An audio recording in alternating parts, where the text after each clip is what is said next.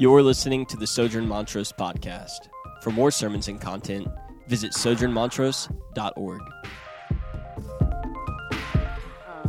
For those of you who may not know me, my name's Cole, and I serve here at Sojourn as one of the church planting residents, which just means that I'm a pastor in training, preparing for the work of pastoral ministry and church planting in the one-day future. Before we get started, let me pray for us. Father, we come to you today, probably many of us with different expectations of what is happening in this place and what is supposed to happen among your people and what we should believe about your word. And I ask that by your Spirit you would unite us. I ask that by your Spirit you would speak to us and through us, that we would be a people not only for your own possession, but for your glory. Lord, I surrender the things that I've prepared to you, and I ask that you do with them what you will. That your people might be built up in your truth, for your glory, to your praise, for the good of this city and for the good of your kingdom advancing. Lord, would you move this morning?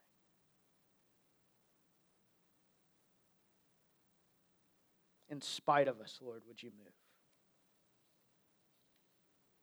We trust in your Son, and it's in his name we pray. Amen.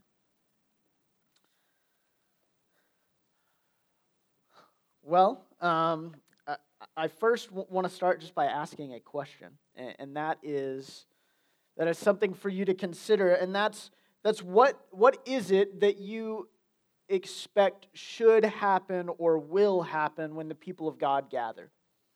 Particularly on a Sunday morning or at a parish gathering, or maybe even something as simple as meeting up with a couple of your friends from the church to grab coffee. What is it that you expect is going to happen?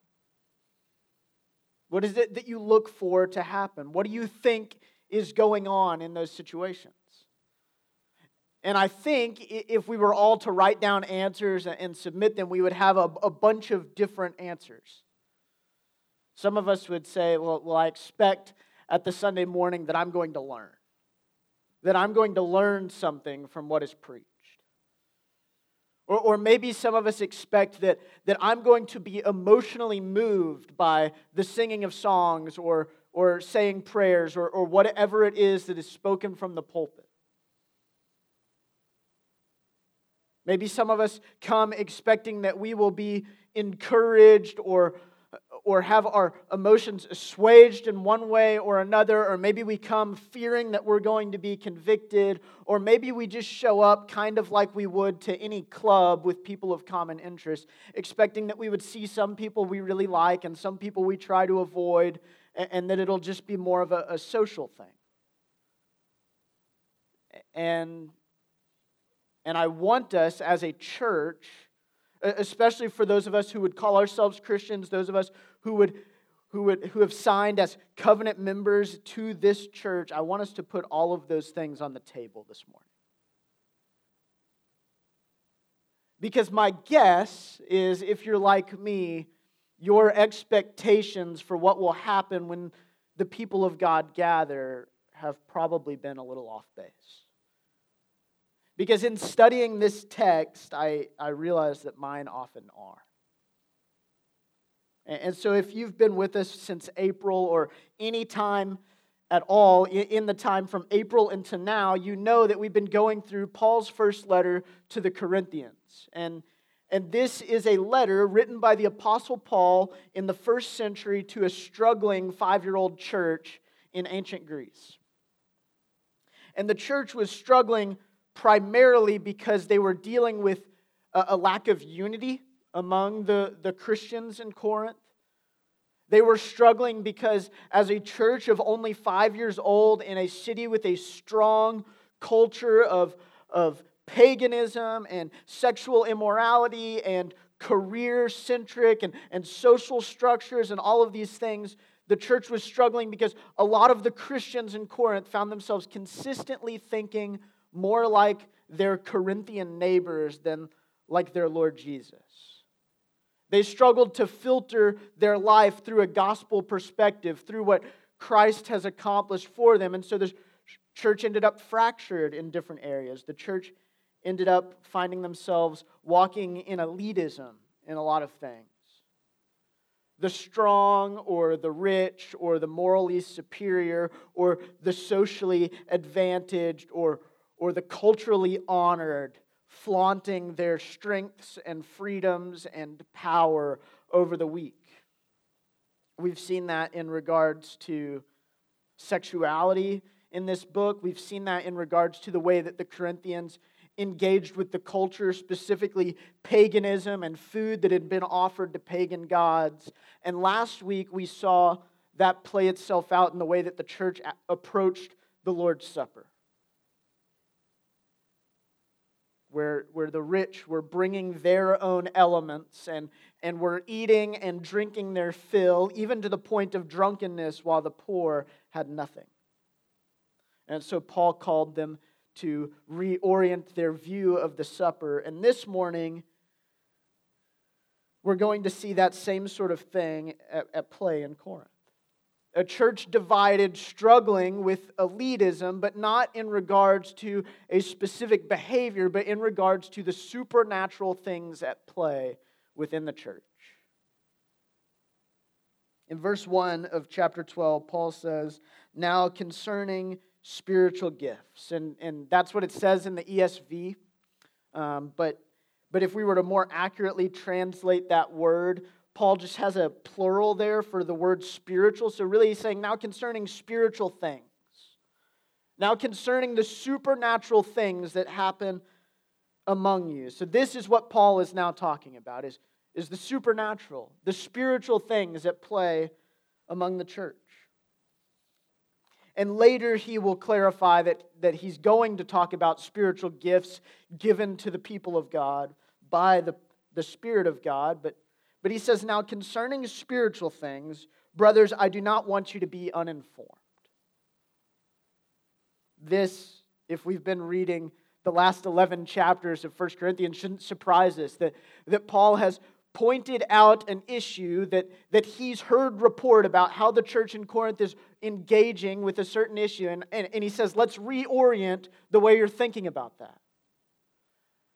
My understanding, church in Corinth, is that you're uninformed about the supernatural things going on among you, about the way that God's Spirit is interacting among you, and I don't want you to be uninformed.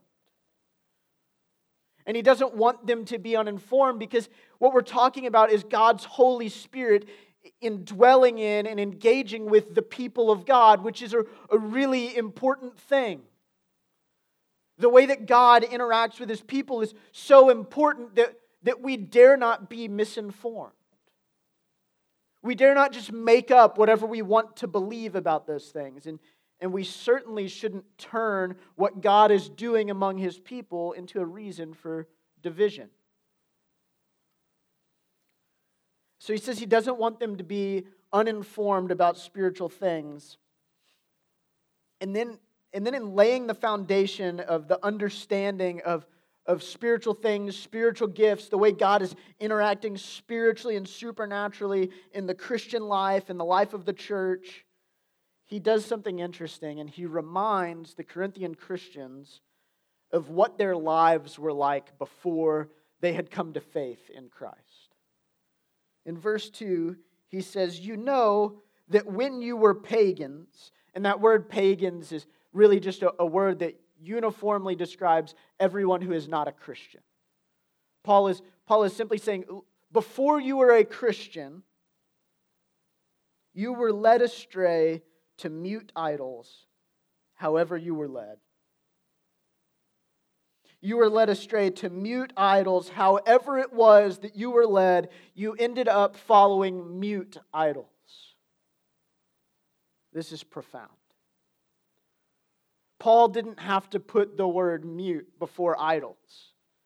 He didn't have to put the word mute before talking about false gods the gods that people worship that aren't Jesus, or anything that people would put their hope in that's not the Lord Jesus.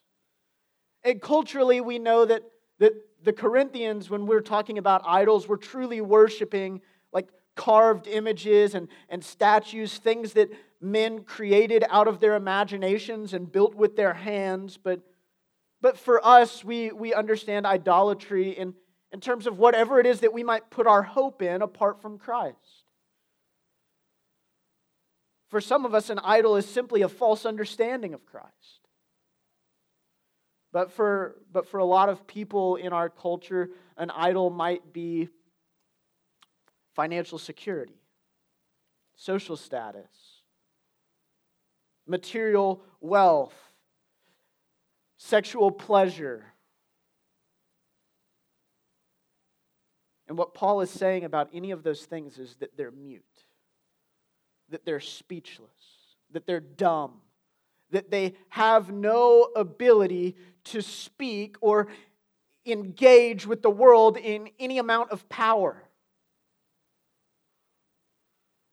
And then he says, therefore, I want you to know that no one speaking in the Spirit of God ever says Jesus is accursed, and no one can say Jesus is Lord except in the Holy Spirit.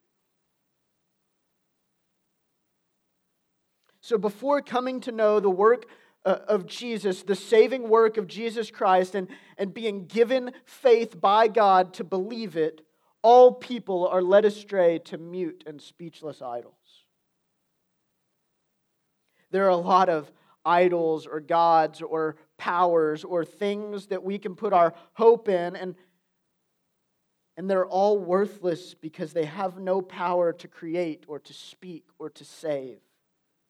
The Corinthians used to run to their temples, performing their rituals and praying to these false gods and finding pleasure in their various customs. And even so, these gods had nothing to do or to say because they were mute and meaningless and powerless. They're mute and meaningless and powerless. And so Paul goes on and he juxtaposes these two sayings. Jesus is accursed on the one hand, and Jesus is Lord on the other. And he's using these two phrases as archetypes for false, dangerous, and blasphemous speech, and for true, saving, and divine speech. And he makes it clear that no honest confession, no true confession of faith in Jesus' lordship can be made apart from the Holy Spirit working in someone.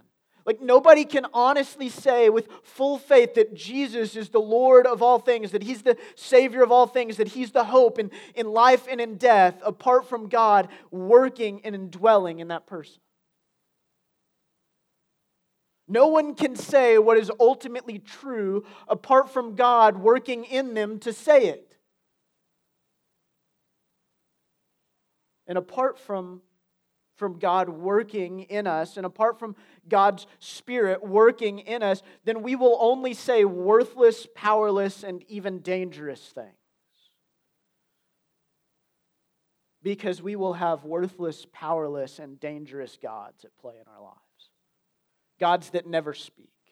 Gods that never engage with the world because they're not gods at all. You can go home and pray to your checking account all you want, and it will never say a word of truth to you. It will never give you peace in despair. It will never give you hope in darkness. It will never create life from nothing or even from death, but we have a God who does. So all Christians have the Holy Spirit indwelling in them and available to them in order that they might be used by Him to speak what is true regarding Him. And we know this because all Christians have said that Jesus is Lord, and Paul has told us that anyone who can say Jesus is Lord has the Holy Spirit working in them. And so let's say this again. All Christians have the Holy Spirit of God indwelling in them, available to them, in order that they might be used by Him to speak what is true regarding Him. This is profound, church. Not only do Christians speak rightly about Jesus, but God speaks rightly through Christians about Jesus. And so now we can see why Paul has emphasized these mute gods. While all other gods in the world and all other objects of worship and all other objects of hope are ultimately mute and powerless, our God is not. The real and true God who created the universe is a God who has primarily revealed Himself and related to His creation through His speech. God spoke the universe into being. There was nothing and God spoke, and then there were the cosmos and the world and trees and animals and plants and people just because God spoke. God spoke to Adam and to Abraham and to Isaac and to Jacob and to Moses and to David in order to establish deep, meaningful covenant relationships with His people. Through His speech, He did that. God spoke His law to Moses on Mount Sinai that His revealed speech and revealed character might be given to the people of Israel so that they might flourish in the land that He promised them through His speech. God spoke to the prophets of old in order that His people might hear from Him and turn back to Him. And ultimately, God's speech, His word, His revealed character became even more clear through the person and work of Jesus Christ. And beautifully and poetically and rightly, the Apostle John, in the first chapter of his gospel, refers to Jesus as the Word of God made flesh, because God's power in the world is enacted through His spoken word. And Jesus in the flesh is the full revelation of God's revealed character and will and speech. The Word which created the world and established the covenants with the people of Israel has now been made manifest in flesh through the person of Jesus. We have a God who speaks. He spoke to the world through His incarnate Word, His Son. And then that Word, Jesus Christ, spoke. He spoke about the kingdom of God coming. He spoke about the law. He spoke about prayer and ethics and life and relationships. He spoke about His death and His resurrection before they happened. He spoke about the Holy Spirit, the Spirit of truth, the helper who would come after Him. God spoke to the world through His Son on the cross. As Jesus was proven to be the King and Lord that He claimed to be with His speech. Crying out with His speech on the cross before His dying breath that the work of atonement for the sins of the world were complete when He spoke, "It is finished." We have a God who speaks. God spoke that the work of saving the world from sin and death and despair and Satan, He spoke that it was finished, and so it was. He just said it, and it was. God spoke to His people and continually does through the blood of Christ. Blood which speaks a much better word than the blood of Abel poured out in murder, crying out for vengeance. We have a Lord whose blood speaks a word of grace and faithfulness, minute by minute, day by day, hour by hour, for eternity. The blood of Jesus will cry out for the forgiveness of the people of God. The blood of Jesus will constantly cry out guiltlessness, shamelessness for the people of God who hear the blood crying out and trust in it. Christ spoke to his people as a resurrected king. Having conquered death, he proclaimed with his mouth, in his speech, that he had authority over all things. And that it was his people's task to see to it that his good and gracious kingdom that speaks the very truth of God would be established in all the earth. And so, church, God's speech is immensely important. Not only because God is the only God who speaks, but because through his speech he creates, he relates, he brings about life, he saves, and he makes himself known to his people. God's speech is a manifestation of his grace. God's speech is a manifestation of his justice and of his love and of his holiness and of his perfection. What a great and loving God we have, who has communicated his mysterious and eternal and divine nature to us simply through speaking to us, clearly that we might understand. And through his speech, we can be saved by him. We can be united to him, and we can be empowered by him. And so Paul goes on in verses 4 through 6, and he says, "Now there are varieties of gifts."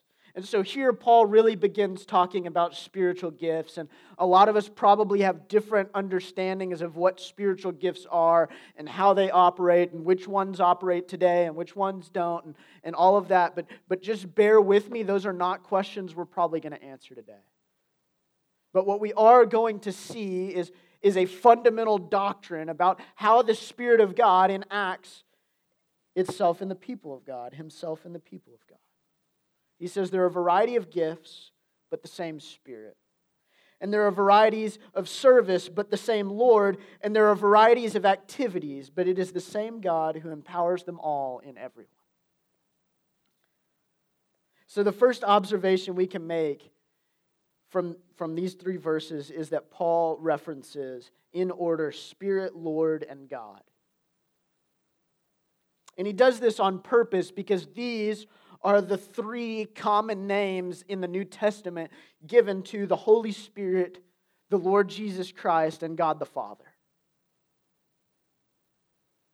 And so here he's saying that the way that the Spirit of God enacts itself within himself within the people of God, the way the Holy Spirit dwells within the people of God, the way the Holy Spirit moves within the people of God is diverse. But so is the Godhead. Father, Spirit, Son are diverse, but they're united. And the Holy Spirit is linked to the Father and the Son here, that the Corinthians might not be misinformed regarding the Holy Spirit. It's so that the Corinthians might not think that the Holy Spirit is some rogue supernatural force that's kind of enacting itself in whomever he wants, whenever he wants, for his own purposes. The Holy Spirit is acting in perfect unity with the Father and Son for the people of God.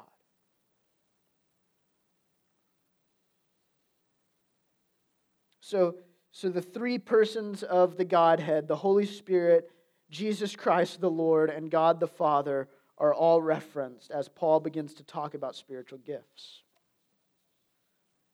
The spiritual gifts are not just from the Spirit, but they're from the triune God, who is united and never divided. And so spiritual things or spiritual gifts, the ones that Paul wants the Corinthians to be informed about, are for the purpose of communicating the truth about the God who speaks. The second thing we can observe from these few verses is that Paul repeats over and over and over again that there is a variety of ways in which the people of God might be compelled by the Spirit of God. He says there are varieties of gifts, varieties of service, varieties of activities. So he's saying that the Holy Spirit working in the people of God is going to look different from person to person, from place to place, from month to month, but it's all from the same God. And there's not one way in which the Holy Spirit might move through the people of God that is more important or more powerful or more supernatural or more majestic or more worthy of honor than the next. Just like God is diverse in personhood, so is His church diverse in personhood, diverse in gifts, diverse in the way that the Spirit manifests Himself in the people of God. But Paul makes it clear. It's from the same Spirit. It's from the same Lord, and it is the same God empowering all of them. There are not some ways in which the Spirit works in the people of God that are good and some ways that are not.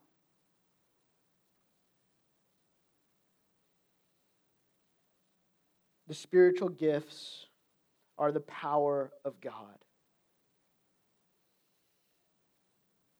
Just like the Trinity, diverse in personhood, the church is diverse in personhood, but the Trinity is united in love and in relationship and in essence as one God, just like the church, though many persons, is united in love and relationship and purpose. And Paul goes on to clarify in verse 7 by saying this. He says, "To each is given the manifestation of the Spirit for the common good." And over the next few weeks, verse 7 is going to be our key. It is kind of the thesis statement of Paul talking about the spiritual gifts. To each is given the manifestation of the Spirit for the common good. And so this is a brief definition and theology of spiritual gifts. Spiritual gifts are given to all Christians. To all Christians. Hear that. Spiritual gifts are given to all Christians. Not just Christians who pray more, not just Christians who are more obedient, not just Christians who are more spiritual in whatever we think of as spiritual. Spiritual gifts are given to all people within the church for the common good of the church.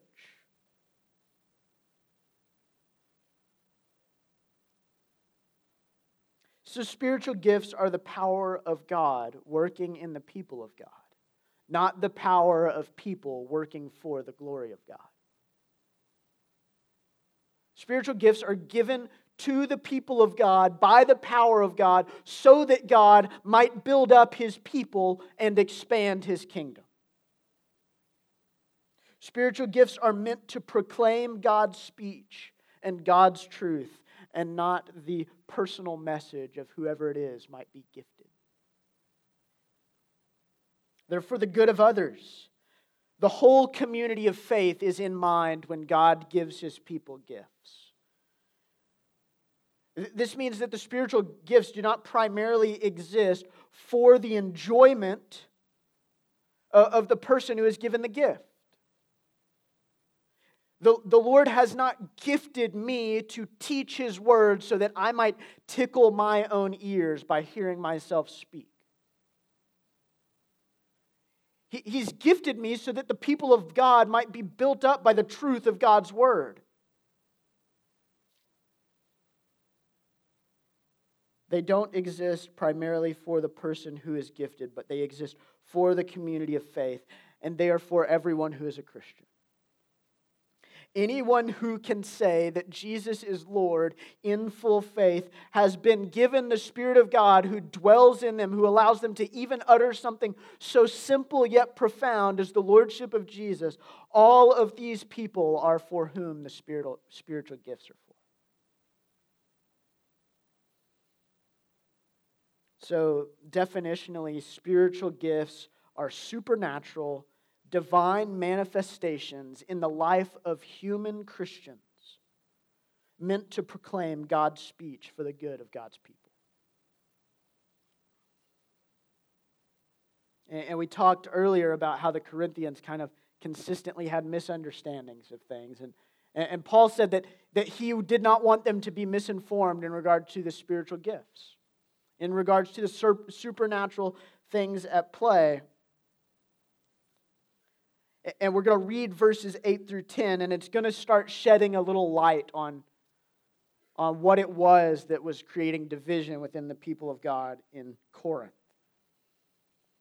He says, "For one is given through the Spirit the utterance of wisdom, and to another the utterance of knowledge according to the same Spirit. To another faith by the same Spirit. To another gifts of healing by the one Spirit. To another the working of miracles. To another prophecy. To another the ability to distinguish between spirits. To another various kinds of tongues. To another the interpretation of tongues." And so Paul goes to list what we would view as the most public and probably most supernatural or spiritual of the gifts. Right? Like speaking utterances of wisdom, speaking in different tongues, working miracles, seeing people healed. Like we would say these are public, we would say these are obviously supernatural workings of God. And we don't know exactly what was at play in Corinth, but I would venture to guess that it was one of two things. Either the people in the church in Corinth who were gifted with these gifts listed, the ones that were more public, the ones that were more maybe impressive to the senses, were acting in arrogance, taking credit for what God was doing through them, belittling those who might have different gifts, gifts of helping and administration and prayer and faith. Or those who saw people with those gifts were thinking that God had not gifted them at all, or that the way He had gifted them was insignificant.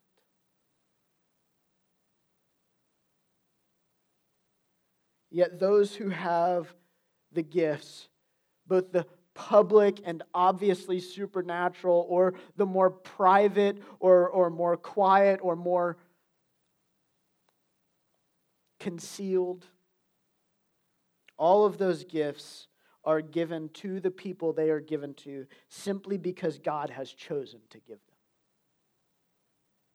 Simply because God has chosen to give them to that person in that season. But what is the purpose? Verse 7, for the common good. Not for the people gifted or not for the people who feel like they're not gifted, but for the common good, that the whole church, that the whole kingdom of God might benefit by God having bestowed His Spirit in a certain measure of power so that He could proclaim His truth and His power and His grace through His people so that His people might be built up in faith, built up in repentance, built up in assurance, built up in worship that God might receive glory. These gifts will only be manifested as long as God chooses to manifest them in that person. Gifted in one way, one day, does not guarantee that the Spirit will continue to gift somebody in that way. But in the time and in the place that God's Spirit manifests Himself through the people of God, it is for the purpose of the people of God being built up.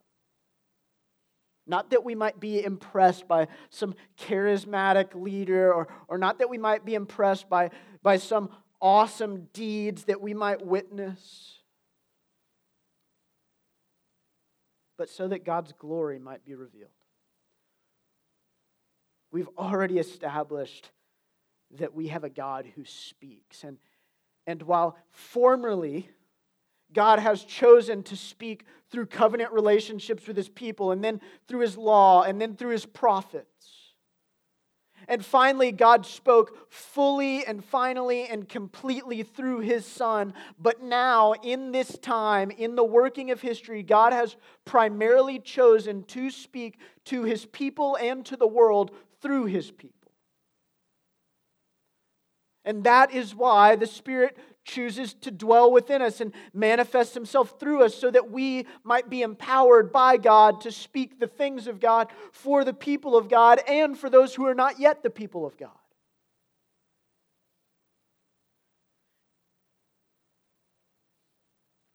And so God's speech is how we know God.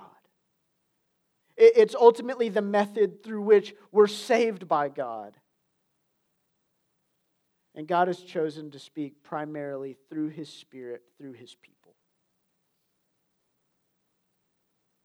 And every person in the church is given God's Spirit, and therefore is meant to be used for the proclamation of God's truth for God's people.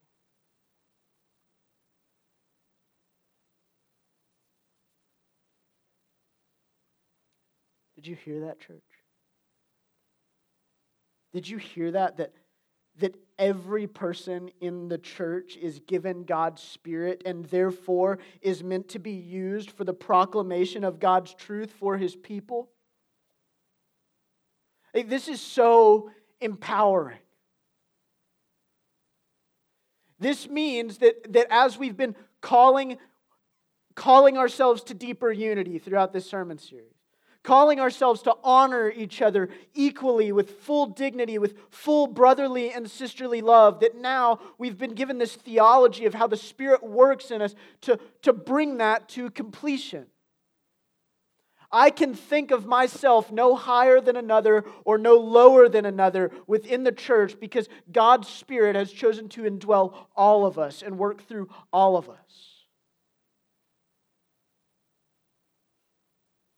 How dare we glorify or impugn man who has been given the Spirit of God? How dare we belittle or pour fame upon women who have been given the Spirit of God? For all have been given gifts of the Spirit for the common good. Not just those in leadership, not just those who pray the right prayers, not just those who interact with the church in a certain way. If you've been given the Spirit of God to proclaim in full faith that Jesus is Lord, then God is going to use you to speak through you.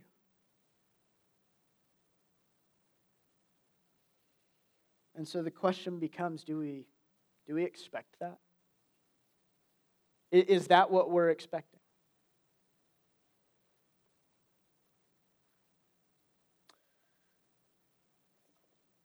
I debated whether or not to say this, but I'm going to. Since we've been going through 1 Corinthians, the primary things we've been talking about are unity and brotherly and sisterly love and laying down our rights for the sake of our brothers and sisters. And in this same sermon series, the things that our neighborhood parishes and our individual relationships within the church have been most disrupted by is disunity, a lack of brotherly and sisterly love, and selfishness. And I think a lot of it has to do with the fact that when we show up here on Sunday morning, we are not expecting God to speak. I think when we show up at our parish gatherings, we're just not expecting that the God of the universe is gracefully going to speak to us. But He said He's going to. And He's going to speak truth, and He's going to speak grace, and He's going to speak His love and His justice and His mercy, and He's going to unite us by that Spirit. So please, Christian, do not come to a Sunday gathering expecting just to learn a Bible lesson, or to sing some of the songs of the ones we sing that are your favorite.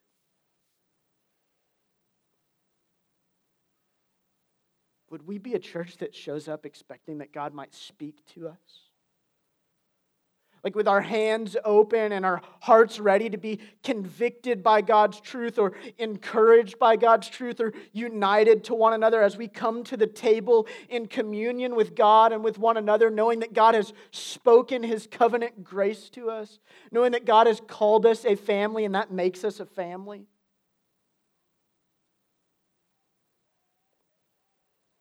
When we gather, we should come expecting God to speak to us and willing to be changed by that.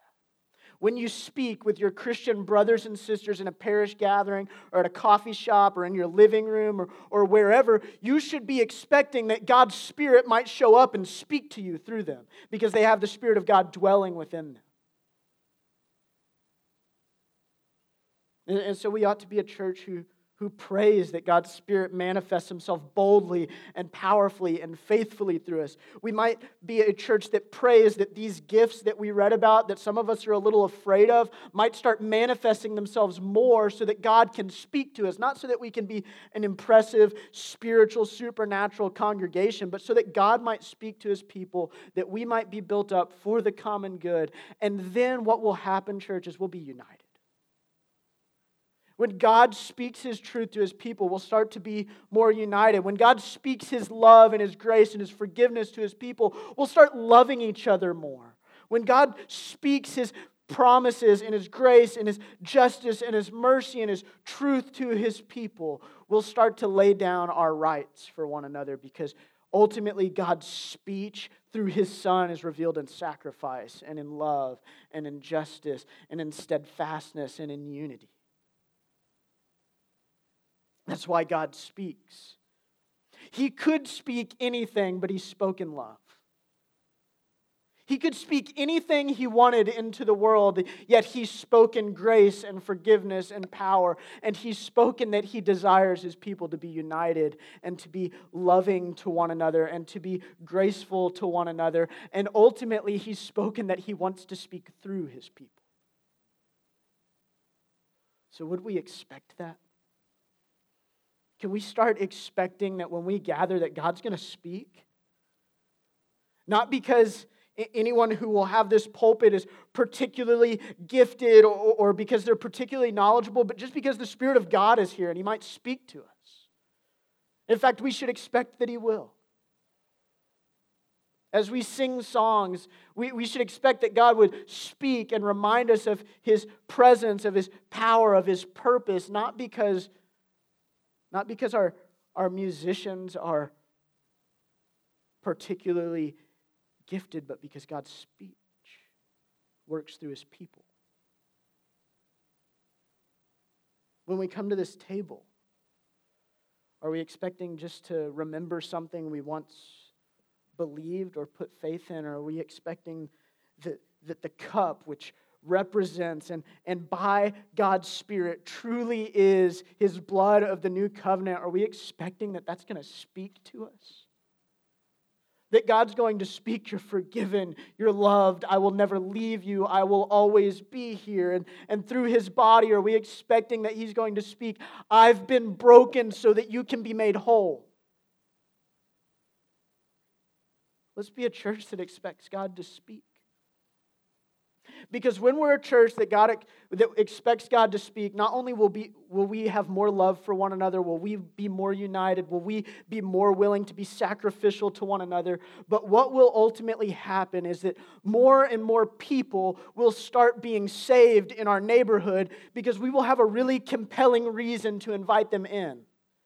Our reason won't be, hey, come to my neighborhood parish, there's a lot of cool people there. It will be, man, you should come to my house on Wednesday night because God's been speaking.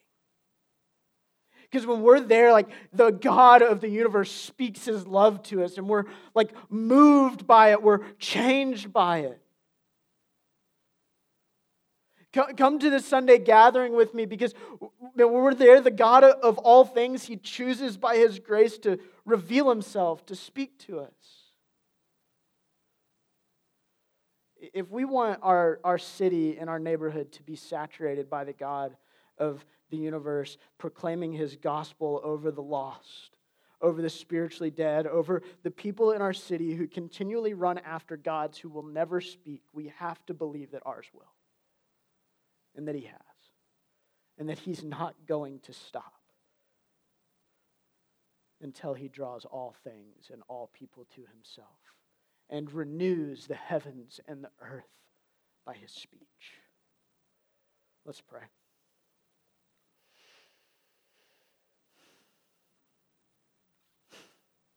Lord, would you speak to us? Would you break down in our hearts, Father, disbelief?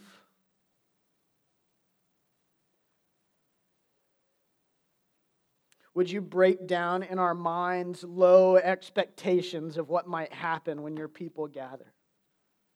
And would you build us up in a love and an honor for one another, knowing that our brothers and sisters are valuable because you've said they are, and you dwell in them, and that you might speak your truth through them. And so would you come and do that? Would you transform this church to be a church that expects you to move, that prays for you to move with faith and hope, and ultimately, would you speak a better word to this city that people might be saved? In Jesus' name we pray. Amen.